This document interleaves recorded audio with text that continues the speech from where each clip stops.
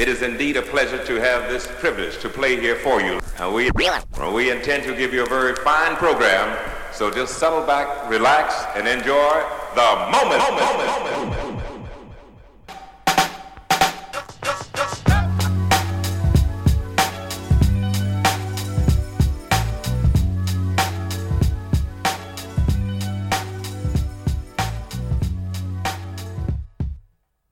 And then Friday night happened. So I had stepped outside to talk to my boy, Jeff Newman, one of the nicest guys. What's up, everyone? This is Mic'd Up. I'm your host, Mika, and you're listening to Chad Alexander, host of the Local Bar podcast. He's sharing an important story. Let's listen up. And all of a sudden, Don and Jason and Brian come out of the of Foxfield to where the band's playing, and come over and talk to me and Jeff, and they all look like they'd seen somebody get shot. And I turn around and I'm like, what is wrong with y'all? And Don just kind of shook his head. He's like, it's nothing. I'm like, okay. So I kept talking to Jeff, and then Jeff turned his head. And as I turned to talk to these guys, some little young skinny dude walks up to them and says, guys, I'm sorry, guys. He's a jerk. He didn't mean to say that. He's just being dumb. I'm really sorry. Please don't think anything of him or whatever, blah, blah, blah. And Don turns to him and he looked at the guy and was like, no, man, that he's a jerk and he needs to shut the hell up. And I don't want to talk anymore about it. Jason, who normally doesn't say too much, kind of said the same thing. Brian, who doesn't really say too much, kind of looked around and said, yeah, that was really uncool. I don't like what he said. I don't like y'all two talking to me the way you did. I think you just need to get out of here. So I turned it up. On this special episode of Mic'd Up, we're going to talk about this story more in depth, the story that Chad is recounting. This actually went viral. This account was shared both locally from news outlets as well as nationally, and rightfully so. So once I continue to let you listen to additional audio from Chad's podcast, I want to come back and discuss the politics around the exclusion of marginalized voices from our area's tourism industry and entertainment industry, as well as quote-unquote allyship and our collective community's response to both overt and systemic racism. It's a lot to tackle, but I hope that you will indulge me and listen as I give my prescriptions. But here's Chad. His name's Jimmy, okay? And, oh, why the hell don't I do this anyway? He owns the Main Street Public House in Columbia, South Carolina. Now, while I'm telling the story, I want to make sure that I am making it very clear.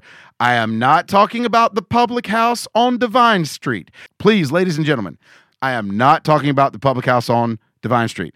I'm talking about the Main Street Public House. It's called that, on Main Street, Columbia, South Carolina.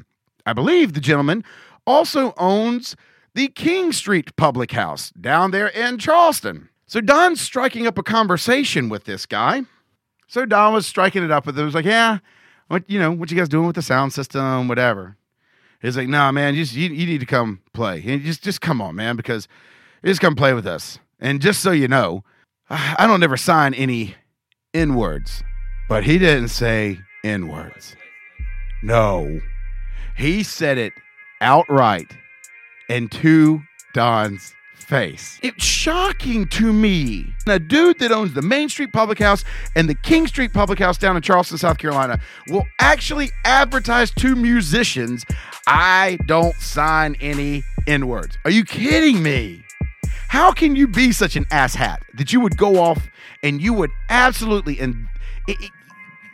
think that it's okay to advertise that to other people? Do you think the people around you agree with you?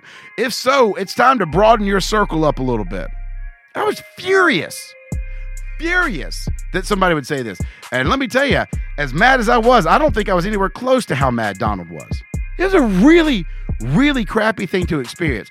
I tell you this right now, if I was a person of color in this city, I wouldn't play there. I'll tell you this, just for me on principle, I'm not going to play there.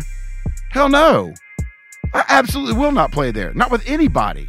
I shouldn't have to get on this podcast and talk about the guy, Jimmy, that owns the Main Street Public House using the N-word, saying that he doesn't sign any of them. I shouldn't have to do that.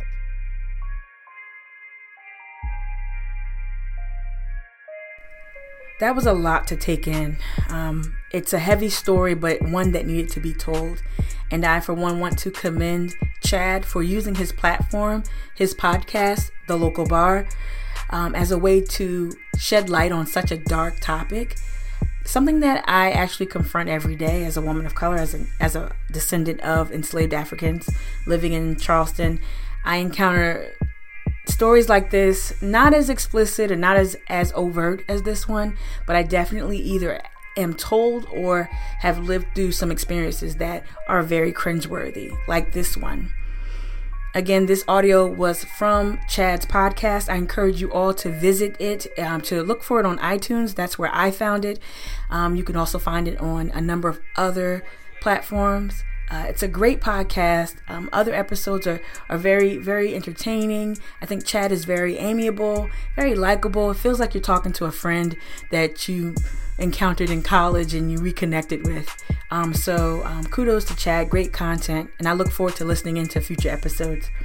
But back to the issue at hand. This account was initially posted by the band member that was mentioned, Don Merkel. And in the show notes of this podcast, I'll include links to Don's initial post, as well as both local and national coverage of this incident.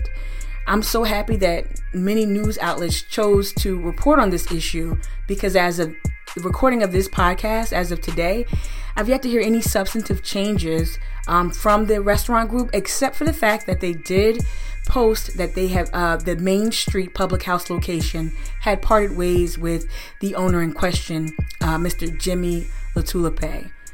They've since removed that post on Facebook, so I don't know what that meant. I don't know if that meant that the outcomes have changed. But when I reached out to the King Street location, I've yet to receive a response. Well, let me say that more accurately. The King Street management staff did reach out. However, the response was defensive and put the onus on me as an activist not to hold them accountable, as it might hurt the employees of color. And I don't mind sharing that. And I won't share who wrote that, but it also falls in line with another account from another woman of color who reached out to see what they would do. And she got the same response that encouraged us to consider the families that are impacted by any type of protest that we may mount.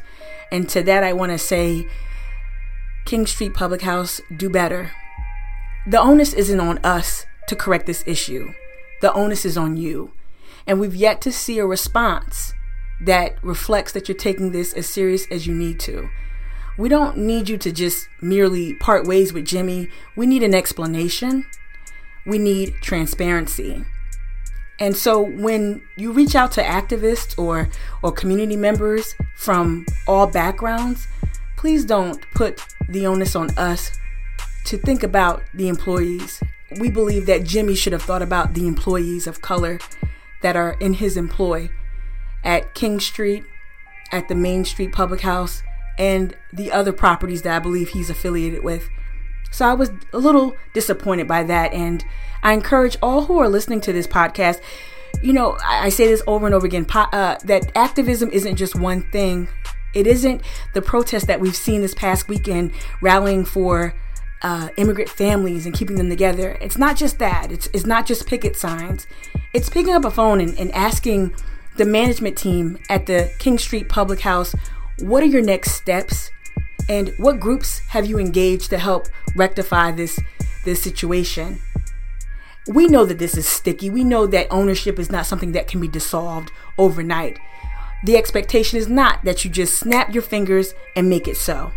The expectation was simply that you engage community members, leverage our experience in anti-oppression work, and let us help you make this right. This isn't about exposing you or embarrassing you. It's not personal. But what it is, well, I take that back. It is personal, very personal.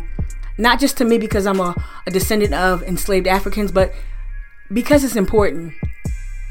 I wrote this week about Charleston's history of excluding black and brown bodies from enjoying life on King Street. Yes, during the civil rights era, we are very well acquainted. Well, many of us are, and if you're not, please Just Google it.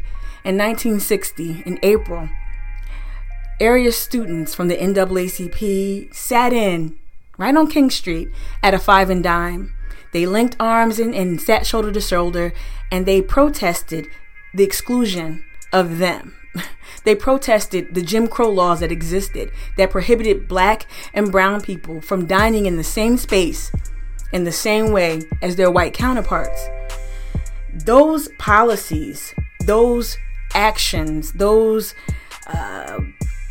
history has informed today. It has informed our current state of affairs. And I know a lot of people are going to say that, slavery happened a long time ago and Jim Crow happened a long time ago. Well, I'm a woman who has parents that both lived through Jim Crow, so it touches me directly. I hear these stories very often in my household. And it didn't happen so long ago. I think what we need to understand is that the policies put in place, those that were never fully rectified, still impact people's today. It impacts how people view people of color. It impacts certain fields. And as we see here, there are people who are born with, or who are taught, rather, I shouldn't say born with, people who are taught that their internal biases is okay. And it's okay to use that in the place of business. People are taught that. And these systems and these laws and this heritage of hate helps to inform that. So I encourage you all to visit that blog post at the CharlestonActivistNetwork.com. Look at where we were back in 1960. And while we don't see signs that say colored or white only, just think about the lack of diversity you see when you go out on Upper King. Think about the lack of diversity you're offered in the way of entertainment, in the way of how many businesses of color or woman-owned businesses or things of that nature. See how much diversity you really see on King Street. If you just look in recent newspaper articles that outline gentrification and the removal of so many people of color from the peninsula, and how it's now almost the demographics have shifted greatly. Take a look at that and ask yourself why. Why is it changing so rapidly? And what can I do about that? I don't have all the answers, and I never, ever, ever attempt to act like I do. I do, however, want to suggest to folks to please read your history, read your Charleston history, and ask why. To yourself, to your community members. If you don't see diversity in your groups, ask yourself why and what you can do to change that. I think that's a start. And there's a piece of audio that I was not able to include from Chad's podcast.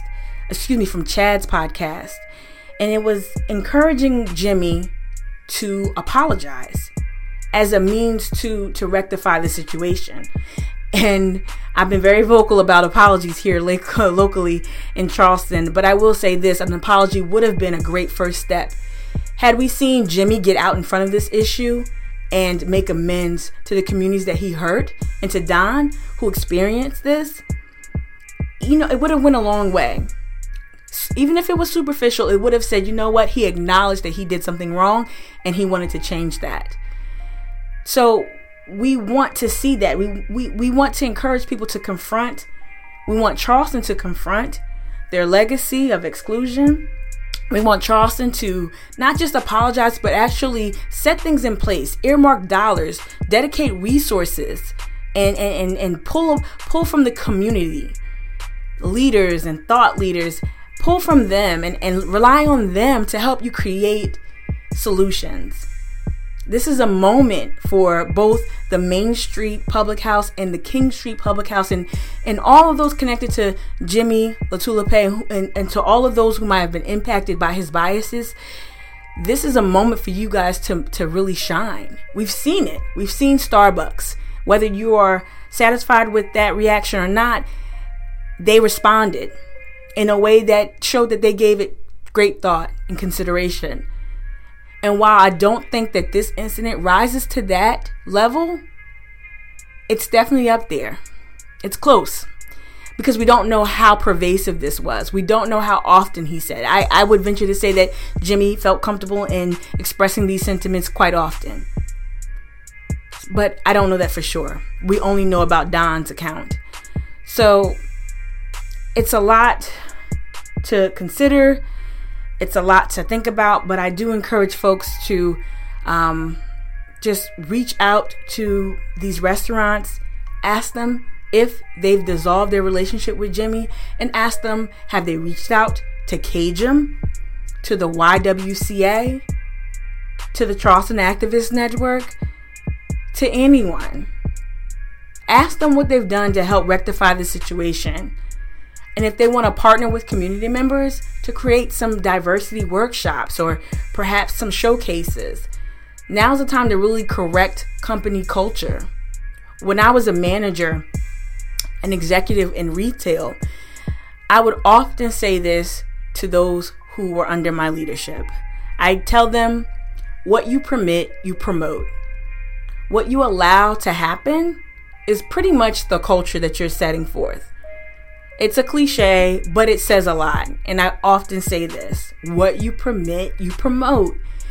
So as citizens of Charleston, as community members, when we see white supremacy, when we see someone doing something or saying something as heinous as what Jimmy LaTourneau said in front of these bandmates, I want you to use your privilege. I want you to use your position, whatever it could be, and say, no, this is not okay. That was hateful. This stops here. Call it out.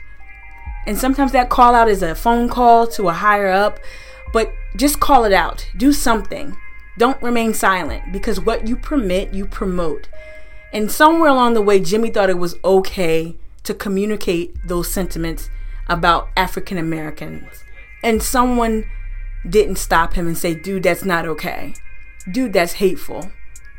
And in the current state of times that we're in, it's important to speak up and out against hate. I can't say it any more clearer than that. We have to speak up. In these important times, we have to speak up. Just like Chad and just like Don. Thank you for listening to this week's episode of Mic'd Up. I hope that you took a lot from this episode and were motivated to get active in your community or in Charleston or wherever you may be listening to this podcast. I want to say also thank you to everyone who continues to support this podcast. Do Work Media and other area businesses have been amazing partners, so I want to give them a shout out.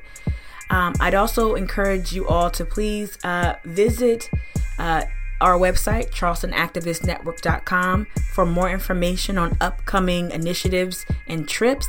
We do have 2 Get Out the Vote initiatives underway. We've launched the Soul to Soul African American and Latinx community outreach program, and we're still fine-tuning it and creating some key partnerships in both communities.